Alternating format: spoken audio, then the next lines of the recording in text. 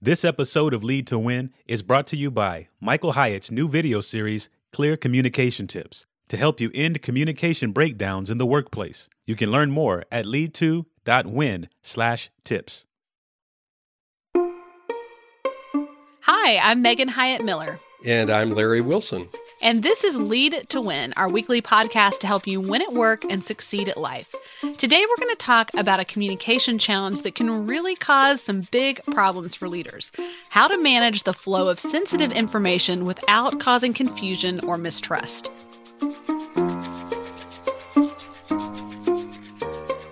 Yeah, this is a brutal dilemma, Megan. I know you've faced it. I faced it as a leader.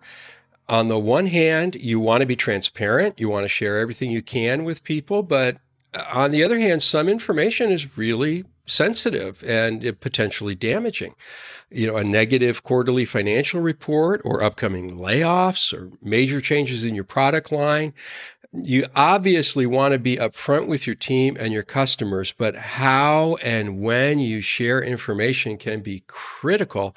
And honestly, there are a couple of ways to mess this up. There really are. I mean, you can leak the information too soon and it can just make people panic and then you just got a chaotic situation on your hand. Or you can withhold information and that causes suspicion and rumors and it's a whole other big drama. I mean, this can really go sideways in countless ways.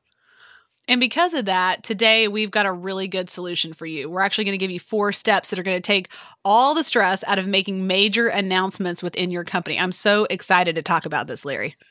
Well, Megan, can I share a story with you? Please do. Well, I have seen this not done well. In fact, a friend of mine was in an executive position with a nonprofit organization, and there was a reorganization in the works. That's pretty common. Everybody gets a little bit nervous, needles and pins. Right. You don't know who's going to be affected, maybe your job. Well, everybody wanted to keep things confidential as they began to roll this out because you don't want the news to leak too soon. Mm-hmm. You want to do things in the right order. Well, when the day came, the reorganization plan was announced to senior staff, a group of 15 or 20 people, I think, were in the room.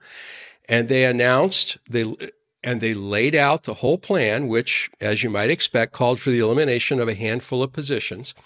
And somebody raised their hand and asked, have all of these people been notified? And the answer came back, yes, they have. They've all been notified that their position has been affected. But guess what?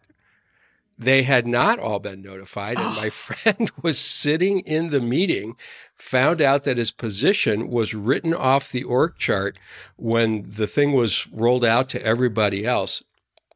Talk about a morale killer for an organization. Now, to be fair, I don't think anyone did that intentionally, but wow, did it really damage trust? Yeah, it sure does. I mean, that's what I would call a negative surprise, and that's the exact thing that we want to avoid when we're thinking about how to plan for these big communication events.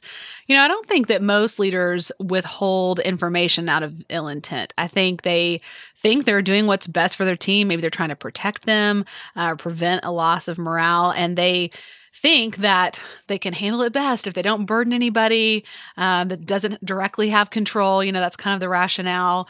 Or they just think people are too busy, or they just think that, they're too busy to solve all those problems yet. They'll get to that later, kind of how it flows down through the team.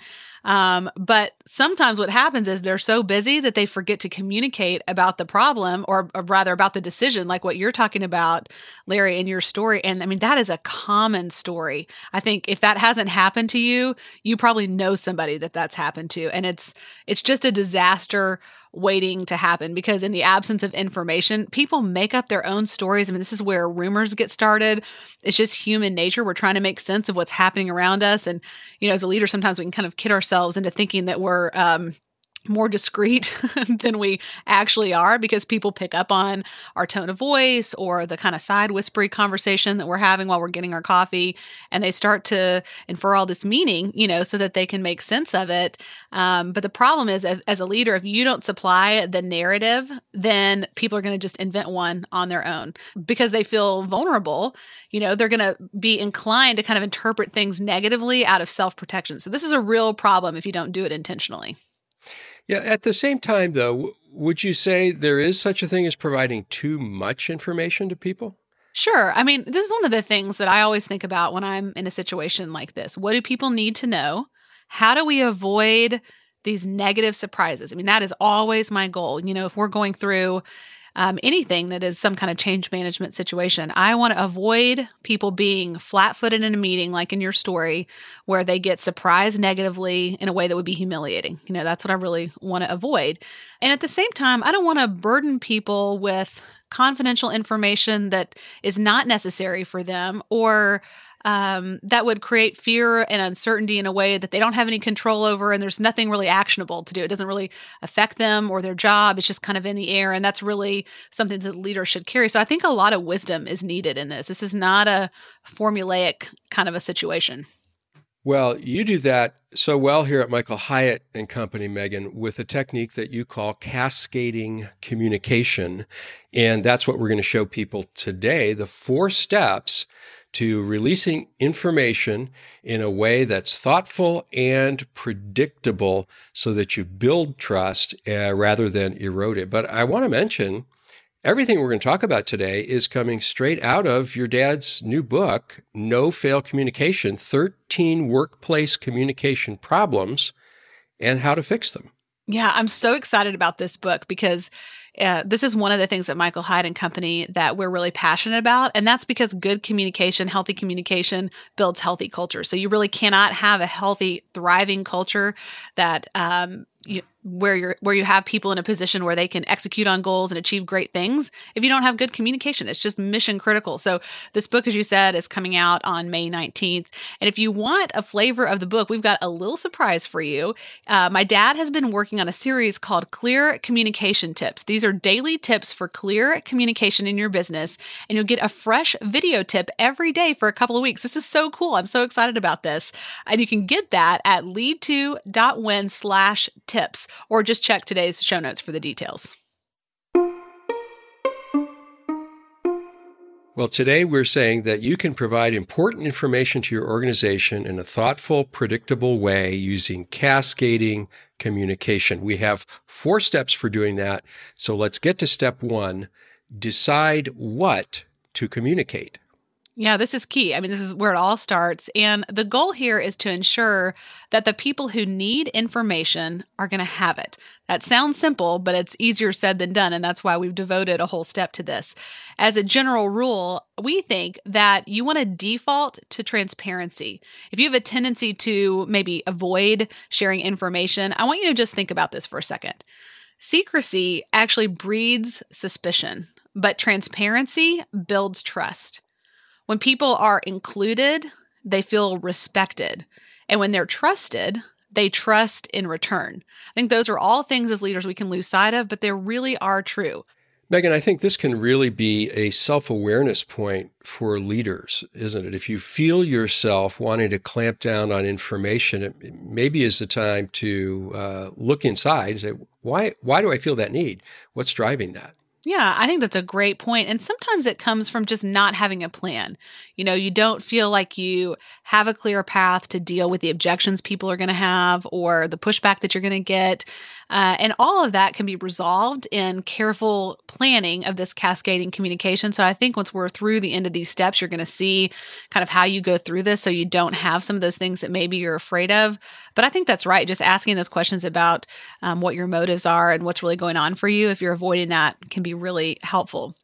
So here are a few questions that you can ask as you're thinking about deciding what to communicate. What do people need to know in order to do their jobs, trust their leaders, feel committed to the organization, understand the reason for a major change, remain calm during a downturn or a crisis, feel valued, or embrace change? So kind of like a minute ago, Larry, you said self-awareness was needed on the part of the leader. I think these questions are about empathy. You're really putting yourself in the position of the people that you're leading, and you're asking what's relevant in their situation, right?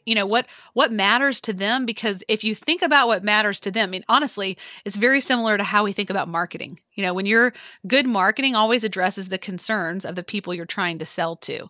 Well, in a way, you're trying to sell change of some kind, something significant is happening that you need to communicate to the people that you're leading. And so you need to understand what matters to them. For example, in the crisis that we've just been through with the COVID-19 situation, a lot of people were worried about losing their jobs, right?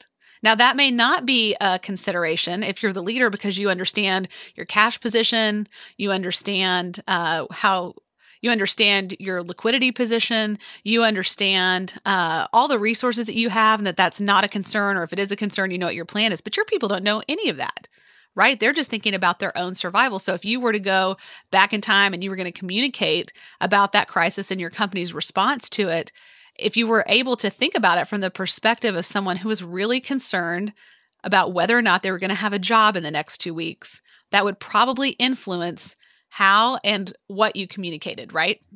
It sure would. That doesn't have to go into the podcast, but yeah, it was nice to hear. We're not thinking of layoffs right now. Oh, good, because I am. Right. And we actually said that. In fact, I think we've said that in every team meeting that we've had, week over week over week, because we understand that's what people need to know as they're thinking about their personal sense of security. We have to address that. So step 1 in cascading communication is to decide what to communicate. Remember, the aim is to ensure that the people who reasonably need information will have it. That brings us to step 2, get the message right. This is also really, really important. And I would say the biggest thing with getting the message right is clarity. Clarity is key. I think we've all seen recently examples of this being done well by public officials. There have been many people that have been sharing information with us as we've gone through this COVID crisis. Some have been very explicit in their communication, and the clarity that they provided, even if it was bad news, felt really helpful, right? You kind of felt like, okay, there's some certainty. Even if it's not good news, it's some certainty. On the other hand, there have been very ambiguous communications that we've heard too that have created confusion or more uncertainty. And so having clarity about what you want to communicate and then doing it communicating with clarity is really, really important. You don't want to move so quickly as you're developing your communications that you kind of create a situation of mixed messages. This is really easy to have happen. You want to take a minute to think about this, to decide, okay, what am I communicating? How do I want to say it? What are the words? For example, in my situation, I almost always write these out as a series of talking points, whether this is something I'm communicating in writing or video or in person, when we're back to more of a different time.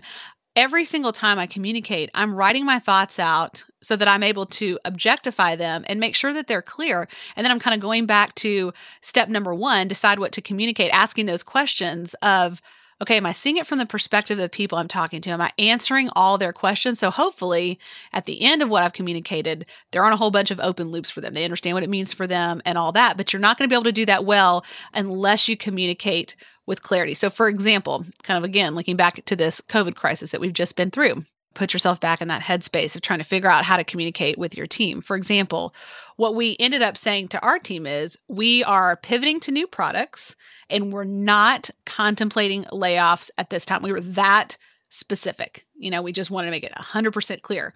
However, we could have said something like, the economy is incredibly uncertain and we'll let you know later if you still have a job.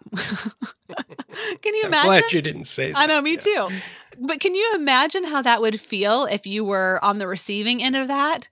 You got to go home and have dinner with your family and they're all like, how did it go today? And you're like, I don't even know. I'm at that point, now you're going to invent the narrative. I'm pretty sure I'm getting laid off. I'm pretty sure when I go tomorrow, I'm not going to have a job. Like that whole conversation in your head starts going and you're trying to make sense of it and try to make meaning because someone else whose job it was to give you clarity, and that's the most important component here of getting the message right, didn't do their job. So just remember that you can reduce a lot of anxiety and sideways energy if you just communicate with clarity on the front end. A few more tips for getting the message right, recommended by Michael in the book, No Fail Communication. Get straight to the point, especially when delivering bad news. State your primary reasons for the decision and make them clear and simple. Boy, I've learned that one the hard way. Yeah. you find the main rationale for what you're doing and put that forward to people. They don't need to know all the layers that may have gone into that decision. State what's not changing, not just what is changing. And this is especially true to do. Of course, my dad says more about this in the book, and it's really worth digging into this point. But when you're thinking about this, you want to talk about this from the perspective of the people who are listening. So like in our earlier example, what's not changing with their jobs? That's the most, present one, I think, to us right now. But that's really important to speak to. And one final tip I'll share here today. Ask everyone who will be communicating to deliver the same message. In other words, have the whole choir singing from the same songbook so that one message is being put throughout the organization. But I have a question about that one, Megan. There could be senior leaders who don't necessarily agree with the course of action that you're taking. Is it reasonable to expect them to all be giving the same message? Yes, but after a certain amount of discussion has taken place. So we're really talking about alignment here. When you're moving forward on a message, what you want is everybody to be aligned, meaning everyone is kind of standing together, shoulder to shoulder, supporting the message that the leader has shared. However, that doesn't mean they necessarily agree with it. And this is a tricky distinction. Agreement is not necessary to have alignment, but in order to have alignment, you have to make space for dissent, for disagreement, for debate prior to the part where you ask people to be aligned with you. So if you just kind of demand that your team gets on board before having the opportunity to push back and express their concern or opinions, first of all, the alignment is probably going to crumple very quickly once they get out of the boardroom, or the conference room. But second of all, they're not going to really be able to support you and stand behind that message once they have to defend it against their team because it hasn't been battle tested. Hey everybody, Mike Boyer here. If you're enjoying this episode, why not share the love? Text a link to this episode to one or two of your friends or drop it into your favorite social media channel. Help your friends find this great content so they can benefit from it too. Trust me, they'll thank you for it. Don't forget the hashtag #LeadToWin. Thank you. Step 1, decide what to communicate. Step 2, get the message right.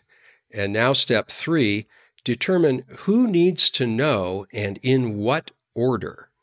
Yeah, this is key because this is where the rubber meets the road with cascading communication. This is the whole big idea. Now you've got your message, you know what you want to say, it's clear, but how do we get it out and all the way down through your organization? Well, it needs to flow from the top to the bottom, and the order is critically important. If you mess this up, it doesn't matter how good the message is, how clear it is, it will all fall apart and you will have all kinds of problems. So the people who should be informed first are at the top. And this is really when you're still in the phase of, okay, Larry, I'm coming to you on my leadership team or my executive team with what I think is the messaging I want to share with the rest of the team, but I want to talk about it and make sure we're aligned first. And you may push back on me and you may say, I really agree with you on points number 1 and 2, but I think the third one has some big problems because you didn't think about this over here and how the sales team was going to respond to it. Oh my gosh, thank you, Larry, so much. I so appreciate you giving me that feedback because if I'd just gone straight to the sales team, I would have been unprepared for their concerns. And so this is really when not only are you aligning everybody at each layer of the company, but you're also at the highest levels, you're getting feedback so that by the time you get all the way down to the largest group of your team, everybody's on the same page, all the objections have been answered, the message is absolutely clear, and you know with confidence your team will be able to align around it. A question for you about that. When you're getting feedback at that level, does that affect the decision or just the communication of the decision? I would say mostly it affects the communication, but occasionally it affects the decision itself. Maybe what seems abundantly clear and like the right decision or strategy to you, once you get some input from those closest to you in your organization, may not be so obviously true. And that's okay. I think this is a place where a leader has to do that weird dance between confidence and self-assurance and humility, because you need to come into the situation with a reasonable amount of confidence. You've done the heavy lifting. You've thought through the message. You're confident that this is the right thing, but you have to be humble enough to hear from your people or you're going to pay for it later. So it's kind of both at the same time, I would say. Well, let's talk about an example in real life. Let's imagine a financial report. Now, just for the sake of argument, let's say it's a negative financial report. Mm-hmm. Otherwise, it's pretty fun to share. Right. But let's say there's a financial report that's not going to sit well. How would you roll that out through a company? What would the cascade look like? Yeah, this is a great question and probably something every leader has been through many times. So first of all, the CFO would come to the CEO and share the full financial report, right? So there's no confidentiality. There's no worry about needing to be formal in your presentation or particularly professional. I mean, this is just a very candid conversation about the financial results. Then the next step would be for the CEO and the CFO to meet with the executive team and also share the full financial report. At that point, the CEO has tried to ask all of his or her questions of the CFO so that he or she is prepared to answer the questions of the executive team to the best of their ability, right? So we're trying to be prepared with every layer that we go down to answer questions, to address the specific concerns. The communications gets progressively more formal and professional with each layer that you go. So it's most informal at the very top and it's the most formal at the bottom. So once that conversation has happened with the executive team reviewing the full financial report, then you would bring the department heads into the conversation. And so now they're seeing maybe more of a summary report with some departmental detail, the things that they're actually accountable for personally. That's really important. And then finally, you're going to meet with the rest of your team in kind of an all team, all hands type meeting and share a simplified summary report, remembering that this is not a group of people who necessarily have financial acumen. This is not a group of people who necessarily understand financial terms. You're going to need to speak in plain language. You're going to need to speak to what does this mean for them. You're going to need to keep things simple. One idea per slide is kind of what we recommend. And that's kind of a best practice in general when you're talking about developing presentations for a general audience. So just some of these kind of things are really important, but you see that it's really like a stair-stepped approach to communication. And if there were as a part of this any kind of projects that were being killed or projects that were being started or staffing changes that were a part of this, I mean, obviously that would be a more extreme scenario. You would want to make sure to not only include the people who are at each level of the organization in a successive fashion, but you would also want to make sure that you've spoken to key stakeholders. For example, anyone whose job is being eliminated or whose responsibilities are substantially changing, anyone who has a reporting relationship that's changing, any expenses that are being cut that people might be particularly attached to. All of those things should be addressed before you're at the level of the entire team in one place at one time. Because again, your goal, how you define a win, is knowing that you've gotten to that place and everyone is in the same room and no one is negatively surprised. And the team is able to get aligned around the message of the CEO or whoever is communicating it. So let's say, for example, I'm a department head or a manager and my budget's getting cut in half. So I would be informed of that ahead of the other department heads. Exactly. Because again, if you're in that meeting, Larry, and you're with your peers, you don't want to be caught flat-footed. You want to be able to say, yep, I had a great meeting with Megan beforehand, and we talked about this at length, and here's why I feel good about that, or here's the decisions I'm going to need to make as a result, and I've already got the meeting with my team scheduled to talk with them about it, and that puts them in a place of confidence and the ability to have their dignity retained. When someone's caught flat-footed, not only can it be humiliating, but they can really lose standing with their peers if they're just kind of in a place where they're not prepared to answer questions or respond in the moment. And we just never want to put people in that situation. Okay, so let's say we've got our message right. We've decided who needs to know. Let's come to the point of actually rolling this out. So, Larry, I think the key things to remember are, first of all, the purpose, to inform those who need to know at the right time. Secondly, to communicate with leaders in order of their purview or authority, so from the senior to the most junior. to communicate with people in the order that they're affected, most affected to least affected. And don't forget to remember the individual contributors. If you're thinking about this from a team perspective, don't forget about the individual contributors because sometimes they fall outside the scope of a team. And then to communicate the amount of detail that's needed for each level, and it's going to be different. And then to remember that transparency builds trust.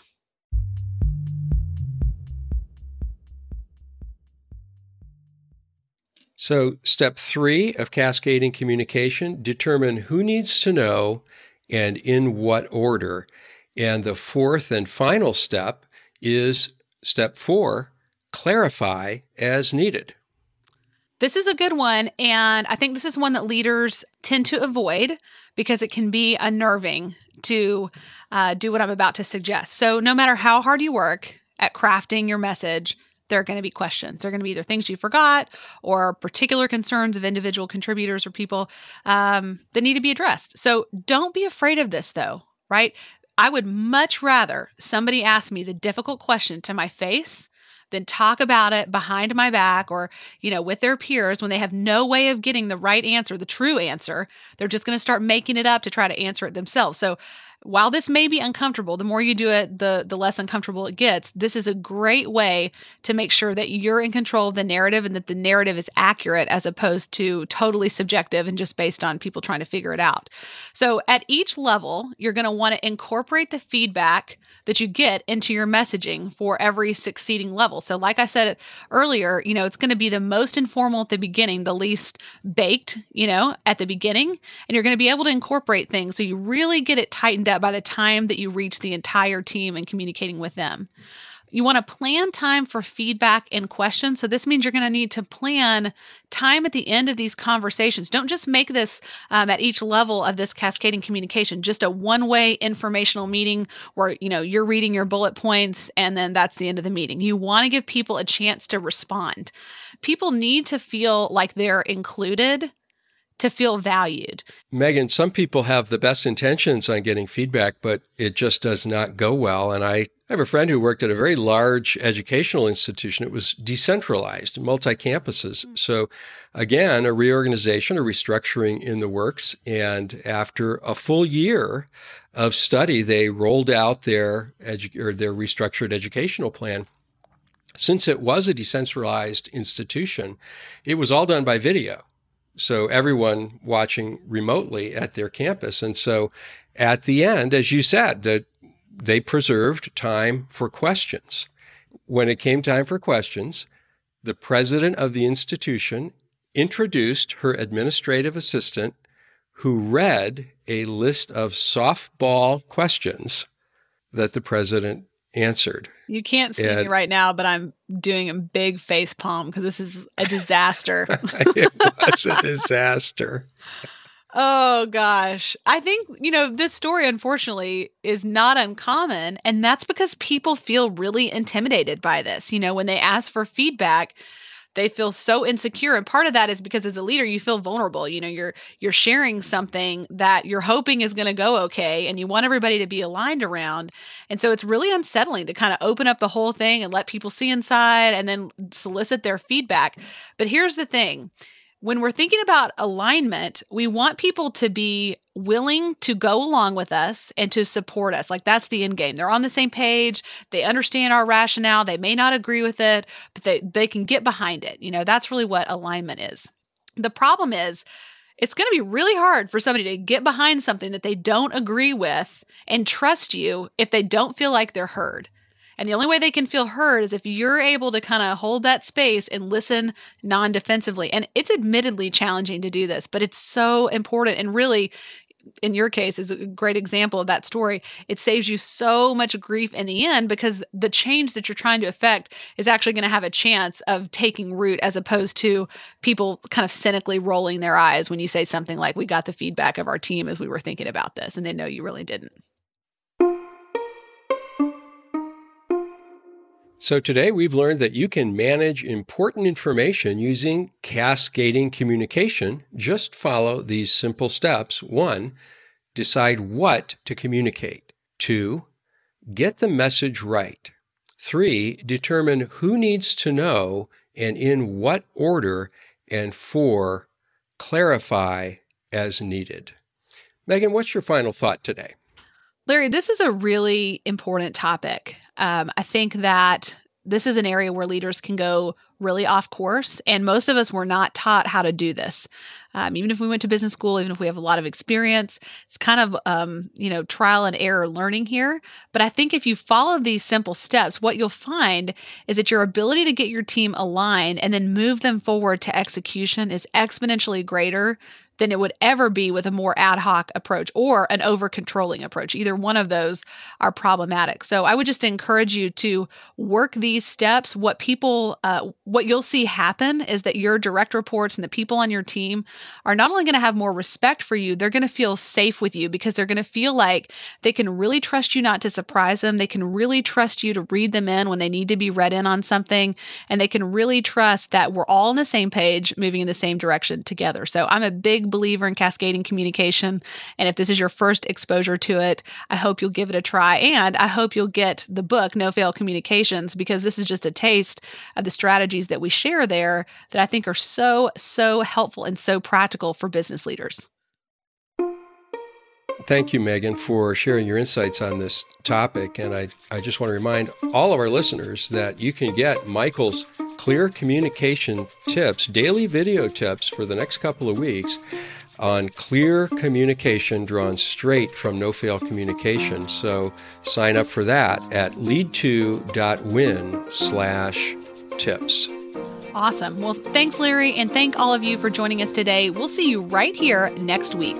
Until then, lead to win.